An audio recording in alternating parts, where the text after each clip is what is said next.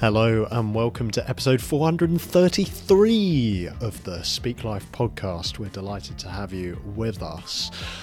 It's that moment again in the week when you go to your podcasts on your device of choice and you see a big stack of things appearing, and among them is a little yellow square that says Speak Life podcast on it. Now that list, that long stack of unlistened to podcasts is constantly growing on my device. The stack of shame, I call it, although they're all optional, aren't they? But we're delighted that you've chosen to listen to the Speak Life podcast out of all the podcasts you could be listening to. And you'll be pleased that this week is another shorter episode. Might give you an opportunity to maybe catch up on some older ones that you've missed and you'd like to listen to. But this is really an extract from our Vision Evening. You might remember we were plugging the Vision Evening and it happened. And it was wonderful to have so many people with us to think through the meaning crisis, to think through the future of Speak Life. And you kind of had to be there to take in the full atmosphere. But the good news is, if you did miss it, there are more coming. The next one will be in January, 16th of January. So a bit of a way off, but if you want to get that in the calendar, you can go to speaklife.org.uk/vision. So it will always be the same link and you can sign up there. We're calling it Blue Sky Monday, not Blue Monday, Blue Sky Monday, because we're going to turn those Monday blues into a time of vision and hope and optimism. But anyway, for those of you who did miss the Vision Evening, the one that happened last week, we are releasing a segment of it in this episode of the podcast, the conversation that Glenn Scrivener and Nate Morganlock had with Kristi Mair. So Kristi Mair works at Oak Hill College, and she's a name who has come up on a number of our podcasts and YouTube videos because she has so many great insights when speaking into the meaning crisis. So we hope you find this conversation helpful, and I will catch you at the end.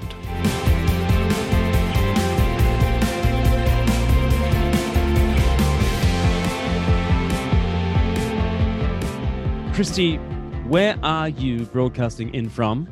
Oh, I'm zooming in from my apartment in not so sunny northern London. Okay. And what do you do in North London for those who haven't met you before? Oh, well, I'm based at a theological college here. So I kind of do a little bit of teaching and philosophy and evangelism and stuff. And then I'm in the last year, hopefully the last year of my doctoral studies alongside that. Plus, they kindly released me to, do some little bit, just a fraction of what you're doing, sharing Jesus on campuses and training events and stuff like that. Let's get on with the conversation about the meaning crisis, because the last time, in fact, it wasn't the last time I saw you, because I saw you at an evangelism conference about C.S. Lewis and evangelism at All Souls. That was fascinating. We might talk about that in a second. The time before that I saw you was a little over a month ago. We were at Oak Hill Theological College in North London, and we were talking about church and the meaning crisis, because we had an event with you and Tom Holland and Paul Vanderklay.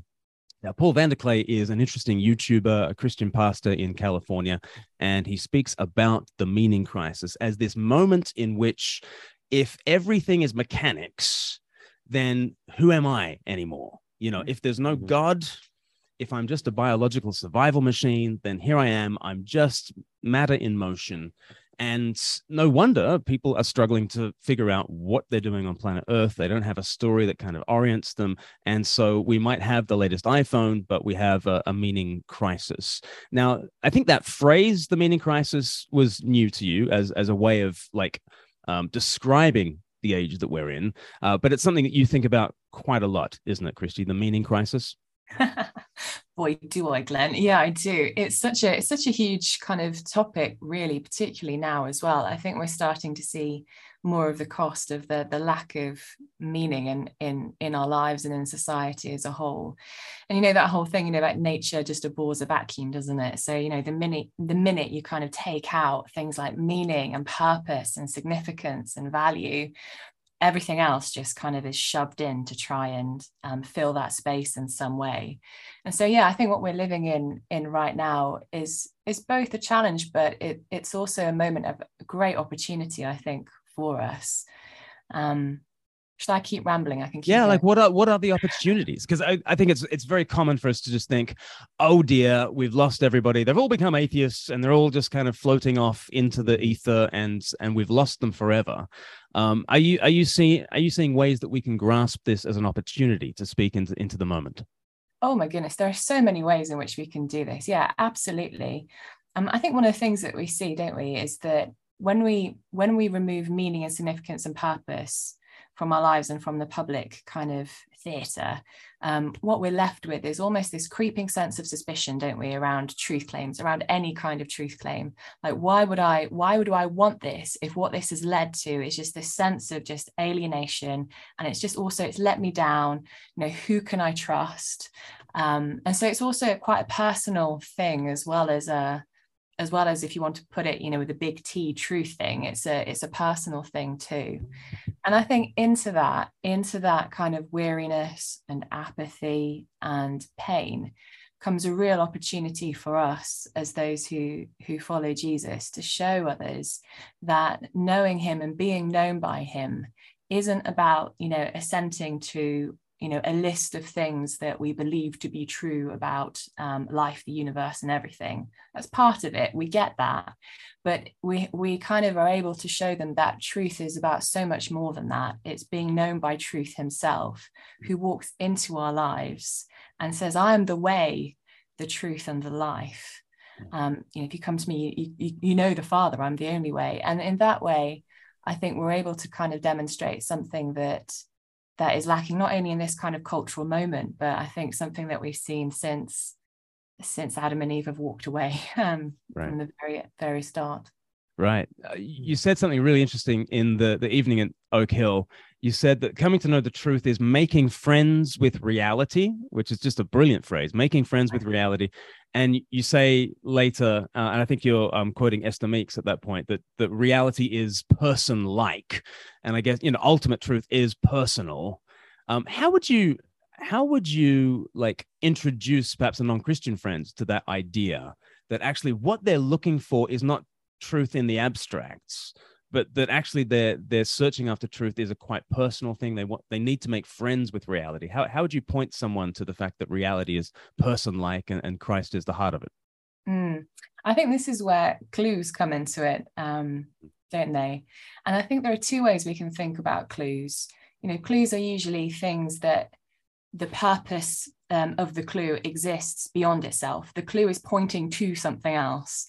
So if you think about Sherlock Holmes and the times when he walks onto a crime scene and he sees there's a body on the floor, there's a huge rock beside the body, the clock is kind of struck 12, there's a ring on the floor, and there's some paper over here, and he's kind of left to work out, what does all this mean?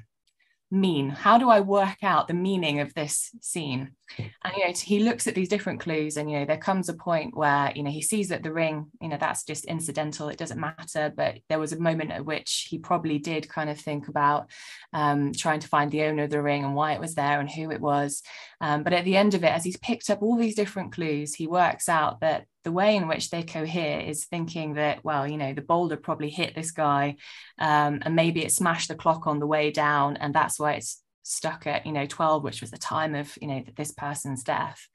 And in a similar way, this is how I think we can look at pointing others to Jesus, and seeing that the things that exist in creation and reality point to something else. They have a purpose outside of themselves as well as within themselves.